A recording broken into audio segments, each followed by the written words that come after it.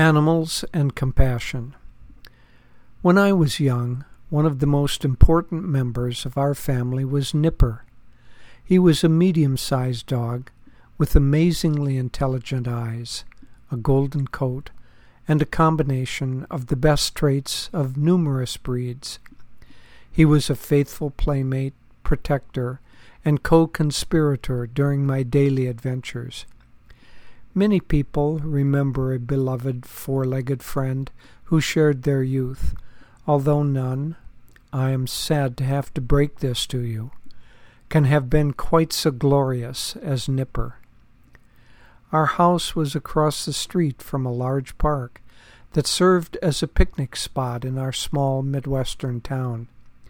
In the center of the park was a large playground, and among Nipper's many talents was a mastery of the sliding chute. On Sundays, when the park was filled, Nipper would prance over to the playground to begin his show, ceaselessly climbing the high ladder and sliding down the chute. Naturally, a crowd would soon form, cheering him on, although such an exhibitionist as he needed little encouragement. My brother and I would stand in the back of the crowd, too embarrassed to admit that this was our dog, but too proud of Nipper to leave. You know the feeling.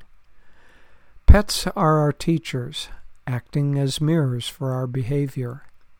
All faiths have a variation of the golden rule: do unto others as you would have them do unto you.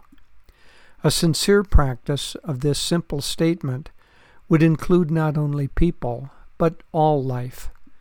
In the Gospel of St. Matthew, we find this famous passage: "For I was hungry, and you gave me food. I was thirsty, and you gave me drink. I was a stranger, and you welcomed me. I was naked, and you clothed me. I was sick, and you visited me. I was in prison, and you came to me." Then the righteous will answer him, saying, "Lord, when did we see you hungry and feed you, or thirsty and give you drink?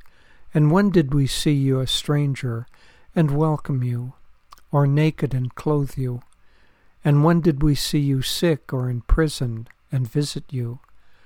And the king will answer them, "Truly I say unto you, as you did this to one of the least of my brothers, you did it to me."